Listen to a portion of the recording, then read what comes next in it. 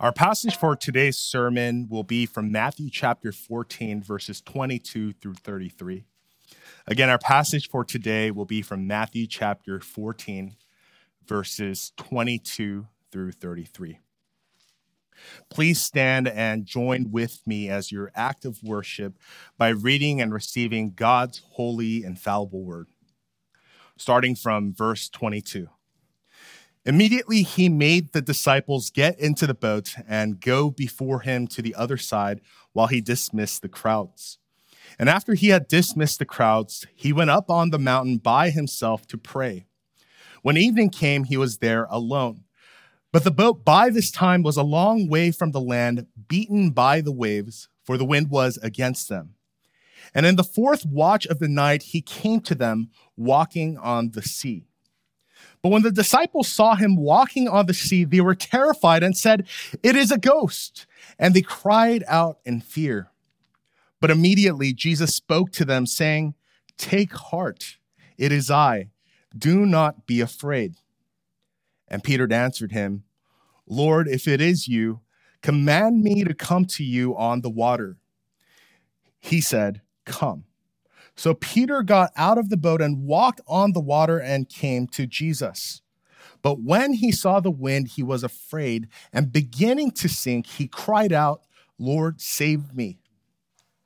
Jesus immediately reached out his hand and took hold of him, saying to him, "O you of little faith, why did you doubt?" And when they got into the boat, the wind ceased. And those in the boat worshiped him, saying, "Truly, you are the Son of God." The grass withers and the flower falls, but the word of the Lord remains forever. You may now be seated. Please join with me in prayer as we come before the Lord to ask him to bless the preaching of his word.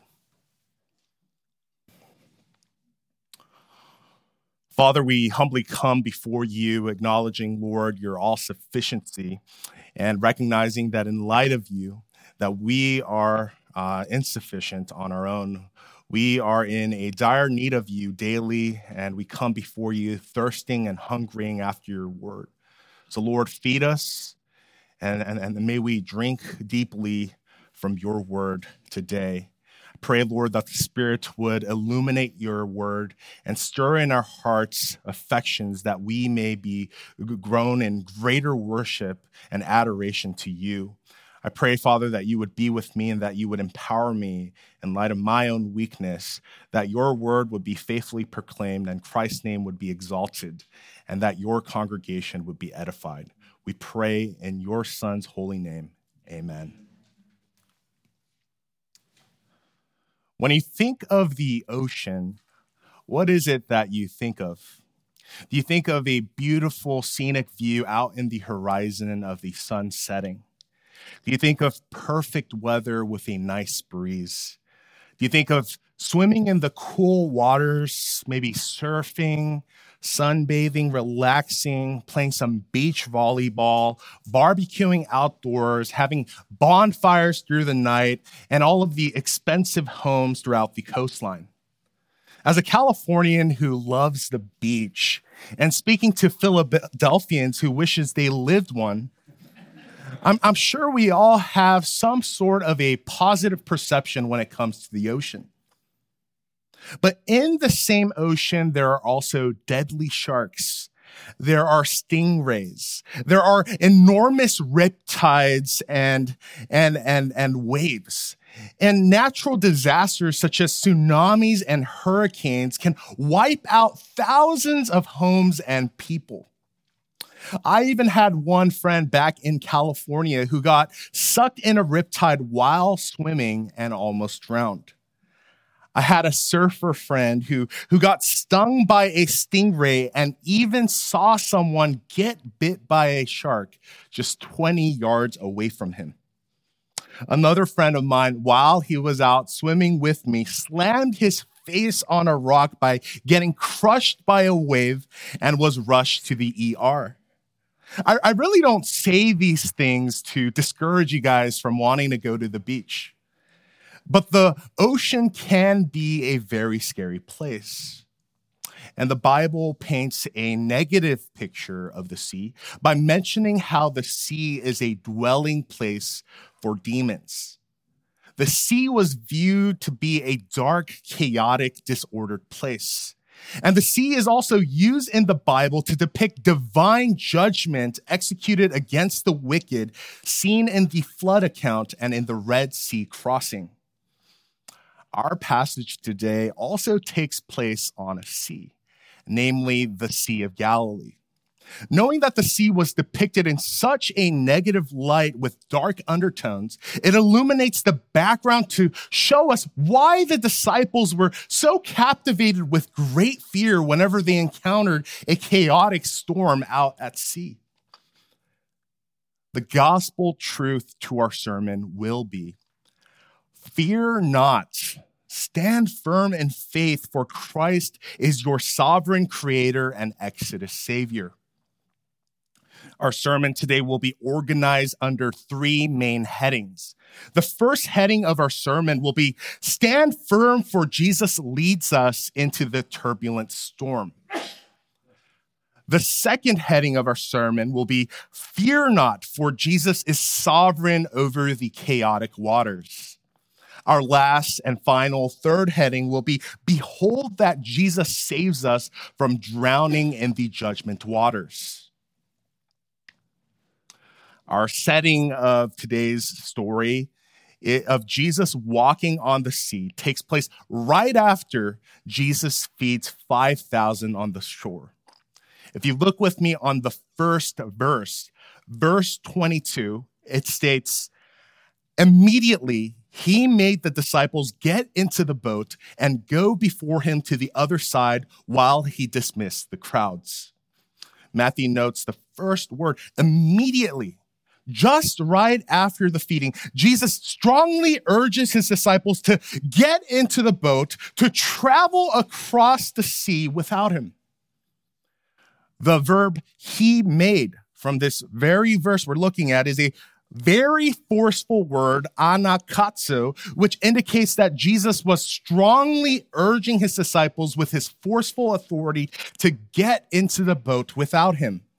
After being so amazed by the miracle of the feeding of 5,000, the Gospel of John accounts that the crowds wanted to pressure Jesus to be their king, which indicates that the reason why Jesus sought to retreat so quickly from the crowd was to conceal his messianic identity.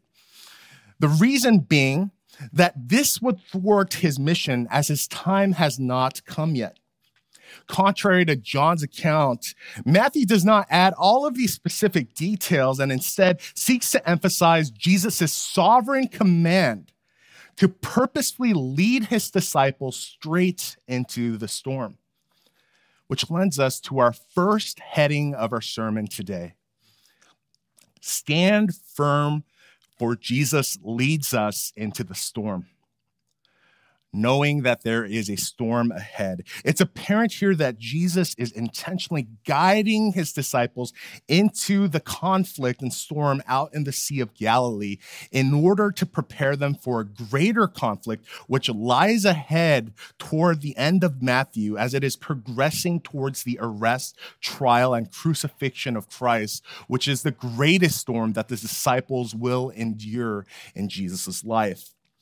As you might recall from the Exodus account back in the Old Testament, God chooses not to lead Israel on dry land, but chooses to lead them directly into the Red Sea to demonstrate his glory. It's a reoccurring theme and pattern in Scripture for God to lead his people into conflict and place before us obstacles we cannot overcome in our finitude in order to grow us in faith, as God is the one who overcomes our fears and obstacles. Likewise, in the Christian life that we live, Jesus purposely leads us into the Sea of Galilee where the storm is so that we can know in our heart how great God truly is as he demonstrates that he is greater than any storm in our lives. People often think If I'm serving Christ, if I'm serving the church, shouldn't God make my life easier and not harder? How can it be that trials and storms in my life are God's tools to grow me? Why does God have to make my life so hard? There is a misconception in American Christianity that being a Christian means that all of our hardships will simply vanish out of thin air. But that is such a false notion. Being a follower of Christ means that there will be many trials that we will face. There will be many storms that we will weather through in order to grow us in greater faith. This very same theme is also seen in Jonah, where Yahweh intentionally sends a great storm against Jonah's ship for his sovereign purposes.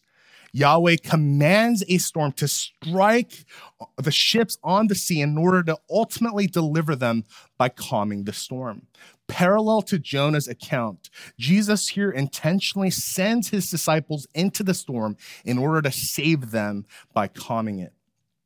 What is strange is that Jesus does not join his disciples on the boat, but he ends up retreating on a mountain alone to pray in the deep of the night.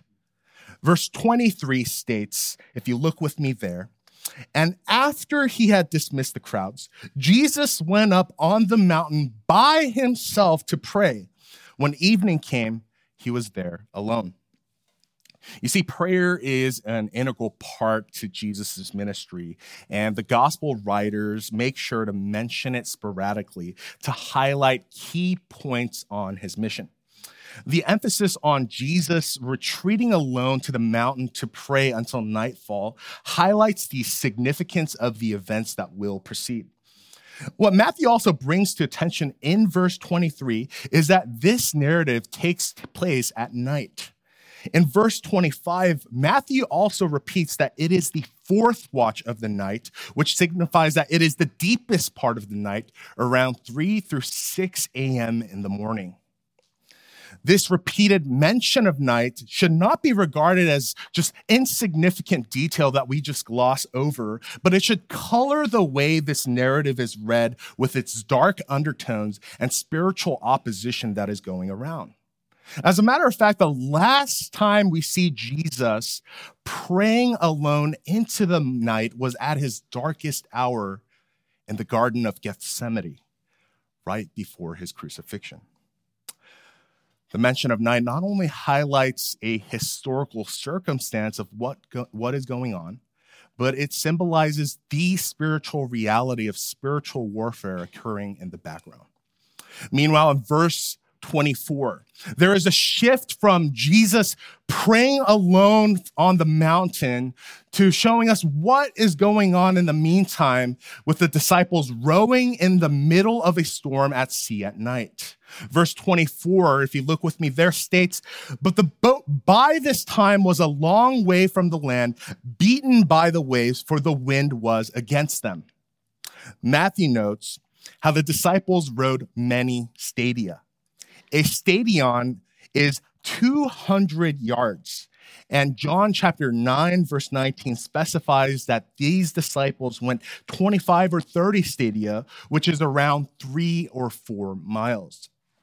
It's hard enough to walk 3 miles. It's even harder when you're walking 3 miles in the middle of a storm. But imagine rowing 3 miles against turbulent winds and waves, and how the disciples must have been all wet, exhausted, cold, and scared out of their minds. The disciples are far out in the middle of sea somewhere, and they're caught in a severe storm, which causes them much distress. In the other sea storm narrative, we see, and if you guys know that, they were afraid that Jesus was on their boat sleeping. But imagine how much more uneasy they must have felt in light of Jesus' absence, where he was nowhere to be found. One of the complications of this story is found here as the disciples are out at sea being tortured by the sea. The last time Jesus is seen here. And Matthew, what he does is keenly symbolizes the storm as a conflict against the chaotic cosmos and powers threatening their lives as they are prevented from reaching their destination. From the outset, it might seem as though Jesus has abandoned the disciples to just drown in the middle of the sea in a storm. But I want you to notice that there is a greater purpose behind it all, which is to grow them in greater faith. When you are caught in the middle of a storm in your life, it too might feel as though Christ is absent. Even though it might seem like Christ has abandoned you in your storms, and you cry out, "Where are you, God?" Know that Jesus is always there for you. Know that he's always interceding on behalf of you in your weakness, even when you feel like he is not. Even though Jesus is not physically present with you, he is always spiritually present with you through the Holy Spirit. Even in this story, Jesus does not merely leave his disciples in their anguish, but he ultimately comes to them to deliver them and bring them peace. Jesus ends up praying until 3 a.m. in the morning. Imagine praying that long. And miraculously realizes his disciples are caught in a storm out at sea and suddenly decides to walk to them on sea to rescue them. Which lends us to our second heading of our sermon today. Fear not, for Jesus is sovereign over the chaotic waters. In light of the dramatic depiction of the roaring seas, the crescendo of the story is Jesus walking over the waves over the storm. Verse 25 states, "And in the fourth watch of the night, Jesus came to them walking on the sea." What a strange picture it is to imagine in your head. A person walking on water. This miracle account is truly one of the most unbelievable stories. It seems like a movie scene pulled straight out of a recent superhero movie. Often in our modern lens, we could dismiss this story of being some sort of fantasy conjured up by our imaginations. But I want to remind you that this really actually happened in real space and time. Jesus really did indeed walk on water. Oftentimes, I wonder what it would have been like for Jesus to walk on the sea all the way to the disciples. How uncomfortable would it have been for Jesus to walk all the way there, to have all of his clothes soaked in cold water, and to walk all the way in 3 miles in the middle of the sea alone in complete darkness, having the rain and waves crash down upon him? You wonder if Jesus was floating, or whether he was walking on top of the water as we would walk on top of concrete, or if his knees were submerged and if he was dragging his feet all the way towards his disciples. But Matthew chooses not to include these interesting details that we would want to know. But he chooses to emphasize the most important thing, how this act shows that Jesus is the creator from Genesis who has dominion over the chaotic, disordered creation, and that he is the Exodus redeemer who has come to deliver his people. Sea walking, or walking on the sea, is a divine quality reserved for God alone in the Old Testament, as humans have only been recorded to walk through water and not on it. More specifically, the Old Testament agrees that the very act of walking over the sea displays divine authority over the winds and the waves and all of creation. Job chapter 38, verse 16, displays how the ability of walking on the sea belongs to God alone, as it states, "Have you entered into the springs of the sea or walked in the recesses of the deep?" Similarly, Psalm 77, verse 19 serves as another passage which vividly echoes Jesus walking over the sea in striking detail. "Your path led through the sea, your way through the mighty waters, though your footprints were not seen." But instead of recognizing Jesus as the God-man who walks over the sea, the disciples are terrified, thinking that Jesus is some sort of ghost.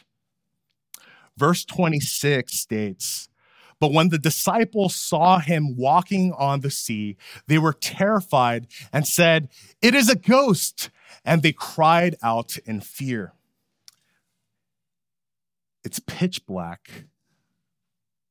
The rain's pouring nonstop, and the waves are crashing on their small boat, rocking them back and forth like a roller coaster gone wrong. And all of the disciples are disillusioned and dead tired with no sleep, and they're just trying their best to stay alive for another minute. A disciple peers into the thick black fog and the downpour of rain and spots something moving and shrieks, "Guys, what is that over there?" They yell back, "What in the world are you talking about? I do not see a thing." Another yells, "You're right. I think I see something moving over there. I think it might be a demon." All of a sudden, the disciples' fear over this mysterious supernatural figure becomes greater than the storm. Because the fact that this mysterious figure is walking over the storm signifies its greater power and serves as a greater threat than even the storm they are currently in. The word ghost here is a unique word that occurs only once in the New Testament that could either mean ghost or apparition. In their cultural context, the sea was commonly understood to be an abode for evil spirits where they would dwell. It's viable that the disciples might have thought that they either saw a ghost of a dead Jesus or they saw an angel or demons. In the Old Testament, which will help us understand what they exactly thought they saw, 4 beasts are prophesied to emerge from the sea in Daniel chapter 7. And serpent-like dragons that resemble and symbolize Satan, such as Rahab, Tiamat, and Leviathan, are told to dwell in the waters of chaos. With close association between the demonic and the waters, the disciples were most likely fearing the deceptive, demonic, cosmic powers at work against them, rather than merely fearing a ghost of a dead person. The disciples' fear of the unseen realm reveals their unbelief, as Jesus has already displayed to them his authority over the demonic at Gadarenes, where Jesus casted out demons into the swine, into the abyss. We see here in the disciples' reaction how fear blinds you from seeing Jesus for who he truly is. Fear is this terrible feeling that grips you when something threatens you or endangers your life or your livelihood. We fear things we cannot control. We fear things we have no power or control over. In this modern age especially, we buy into this illusion that we can control things like how long we live through advances in medicine and science. But this pandemic, or this year alone, has truly swayed everything out of our control, as it reminds us that we are merely needy creatures in need of God's sustenance.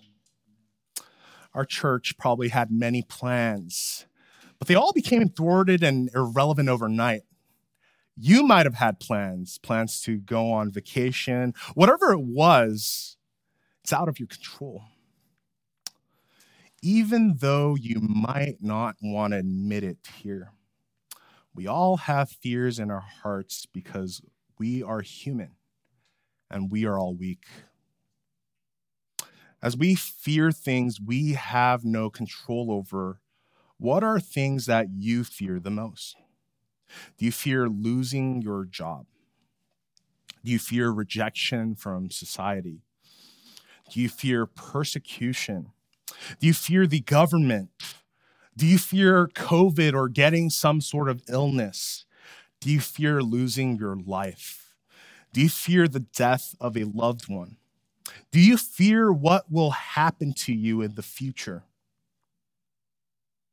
We are captivated in fear because we do not fear the Lord enough. The remedy is to have a greater fear in the Lord. We must recognize that God is ultimately in sovereign control and is in power of all things. Out of the gloomy darkness, the disciples hear a familiar voice that comforts them. Jesus reassures his disciples by calling out to them with his words of assurance. Verse 27 states, "But immediately Jesus spoke to them, saying, 'Take heart, it is I. Do not be afraid.'" Jesus here uses the I am statement in the Greek ego eimi, which is translated in our ESV translation as "it is I." This phrase could either be understood as self-identification. Hey, disciples, it's me, Jesus. Do not fear. Or divine self-authentication. I am who I say I am. I am Yahweh. Do not fear. This ego eimi statement used here carries a double meaning of Jesus self-identifying himself to the disciples while also revealing Jesus' true identity in a concealed way, in a veiled fashion until his resurrection. The I am statement highlights that Jesus is the Son of God. And the disciples later declare that reality in this narrative in verse 32. In addition, the Jewish readers would have likely picked up on this reference to Yahweh as it alludes back to the Exodus account, which connects Jesus to being Yahweh who rules over the sea. Jesus' words of assurance here mirrors Moses' words of assurance to his people in the Exodus when they were captivated in fear of Pharaoh and the army. As Moses states, "Fear not. Stand firm and see the salvation of Yahweh, which he will work for you today. The Lord will fight for you, and you have only to be silent." Except this time, it's Yahweh himself who is assuring his disciples to not fear, for he will fight on behalf of them as he relinquishes the chaotic waters. In other words, as Moses reassures his people to find stability in the God who fights as their divine warrior, Jesus gives assurance to his disciples by revealing himself as the divine warrior who fights against their enemy to bring order from disorder. The story comes to its resolution here as the chaos conflict is solved by the true revelation of Christ as Yahweh, who is Lord over the sea. The disciples' fear of the storm disappears as their fear is substituted with a greater fear, the fear of the Lord. The reason why the disciples were so captivated in fear at first was because they feared the storm more than they feared Jesus. The reason why we are gripped by fear is because we fear God too little. And we fear other things way too much. The only way to conquer all of our fears is with a greater fear, which is the fear of the Lord. Like the disciples, we need to recognize who Jesus is in his holiness and radiant transcendent majesty. We need to behold Jesus in his sovereign salvific power and bow before him in reverence and awe.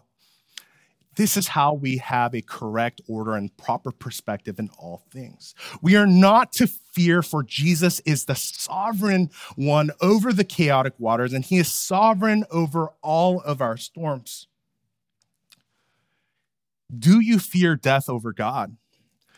Do you fear people over God?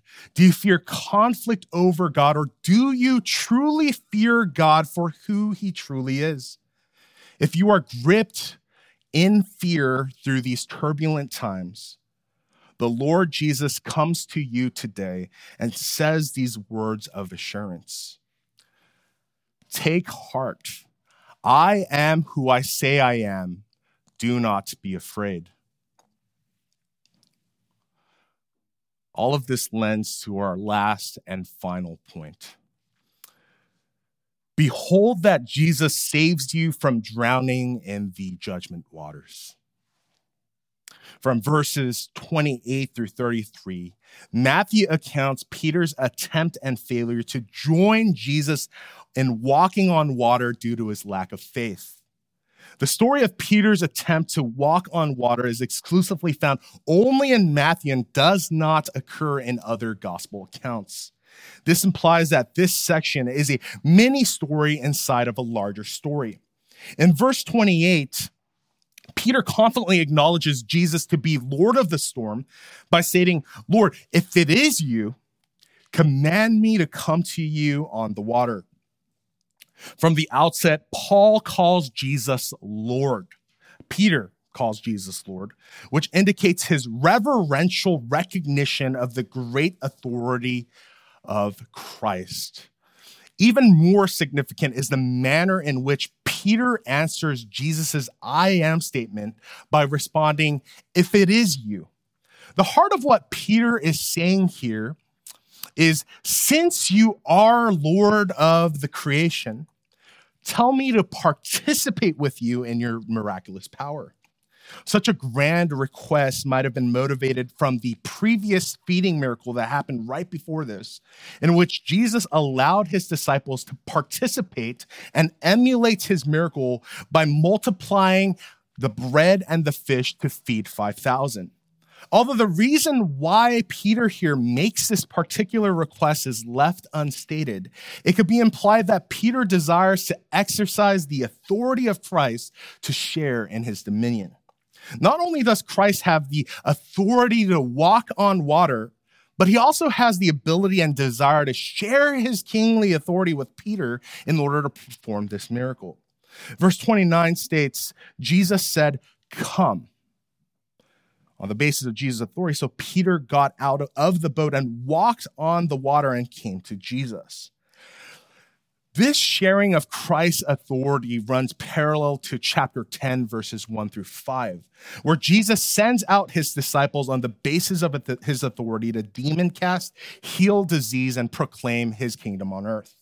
More specifically, this theme of shared dominion seems to foreshadow Matthew chapter 16, where Jesus gives Peter his kingdom authority to rule on behalf of him right after Peter's creedal confession of Christ being the Son of God.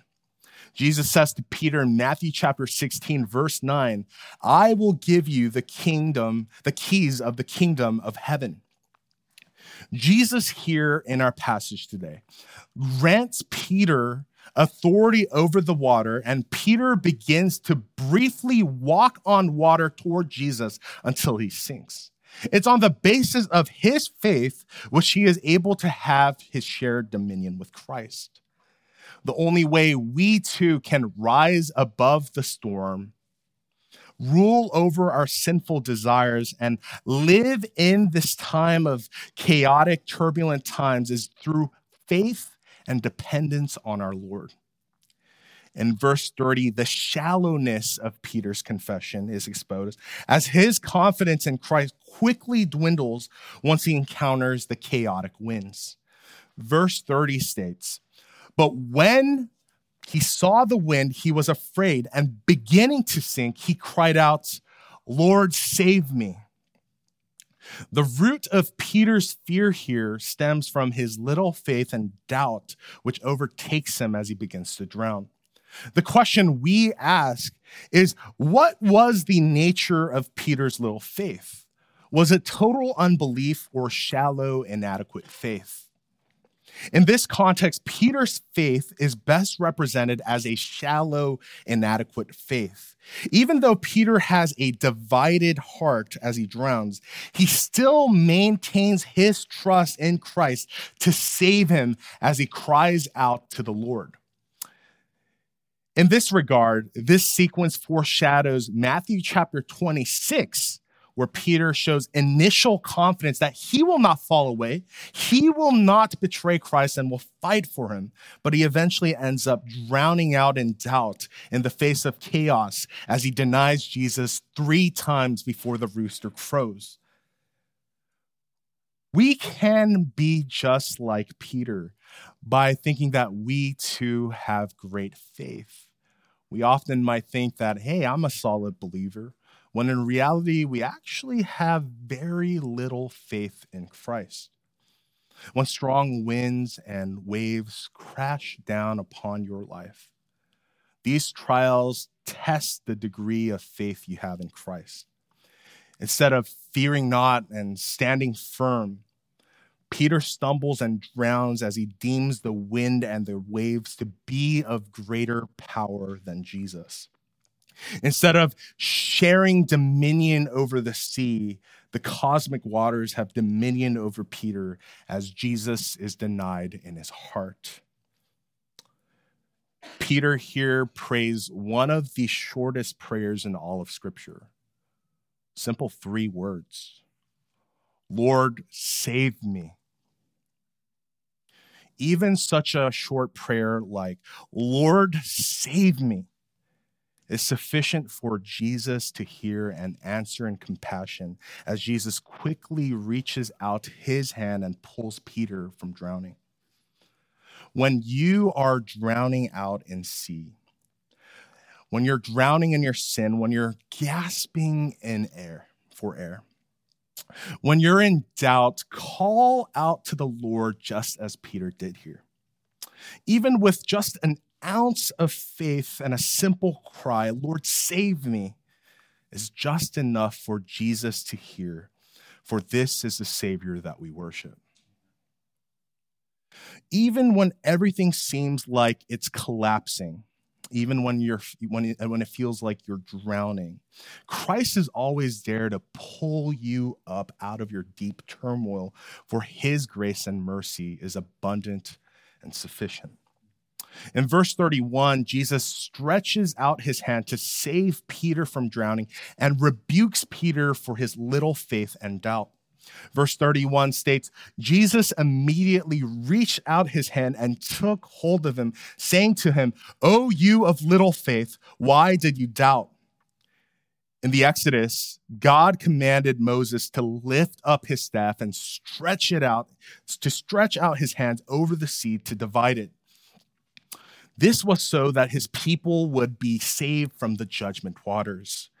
Just like Moses, Christ intervenes by stretching out his hand and does what God does by saving Peter. It is important to note that as Jesus saves Peter from his physical death from the waters, this act of salvation signifies the ultimate act of Peter being saved from his spiritual death and from the grip of Satan. Because Jesus drowns in the cup of God's wrath poured out in Peter's place. As you were drowning in your sin, Christ stretched out his hand and saved you from being drowned in God's judgment on your behalf. In verse 32, Jesus calms the storm as they get into the boat. Verse 32 states, "And when they got into the boat, the wind ceased."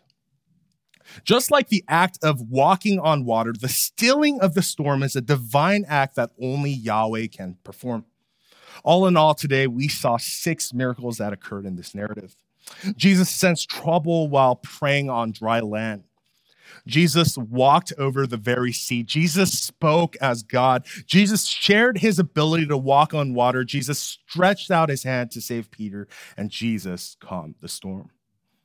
All of these miracles vindicate that Jesus is the creator from Genesis who has sovereign control over the chaotic waters and storms. And he is our redeemer from Exodus who has come to redeem his people. In verse 33, as a response of beholding this mighty redemptive deed, the disciples worship Jesus as the Son of God. Verse 33 states, "And those in the boat worshiped him, saying, 'Truly you are the Son of God.'" The response of doxological praise from the disciples is a typical way that C narratives end from the Old Testament all the way to the New Testament. As Israel beheld the great power of the Lord, they grew in greater faith. And the disciples also grow in greater faith here as they declare Jesus to be the Son of God. After crossing the Red Sea, Moses and the people sang to God for saving them, for drowning their enemy into the judgment waters. Just like Israel, the disciples break out in genuine, wholehearted praise for his salvific deed. There seems to be an obvious growth in their understanding of Christ's messianic identity. Because this is the first time the disciples recognize and call Jesus the Son of God in the Gospels. This is truly one of the greatest miracles in the Gospels as it grows the disciples in a significant understanding of Jesus' true identity of the Messiah. And as we also weather through storms, Jesus intends to grow us in a greater understanding of who he is as he demonstrates his power in our weakness. Through salvation, Jesus gets all of the glory. When Jesus rescues us from our storms and saves us from drowning in our sin, we respond in worship, for there is nothing we could have ever done to save ourselves. But it's everything Christ did on our behalf in his mercy and grace unto his glory. Please join with me in prayer.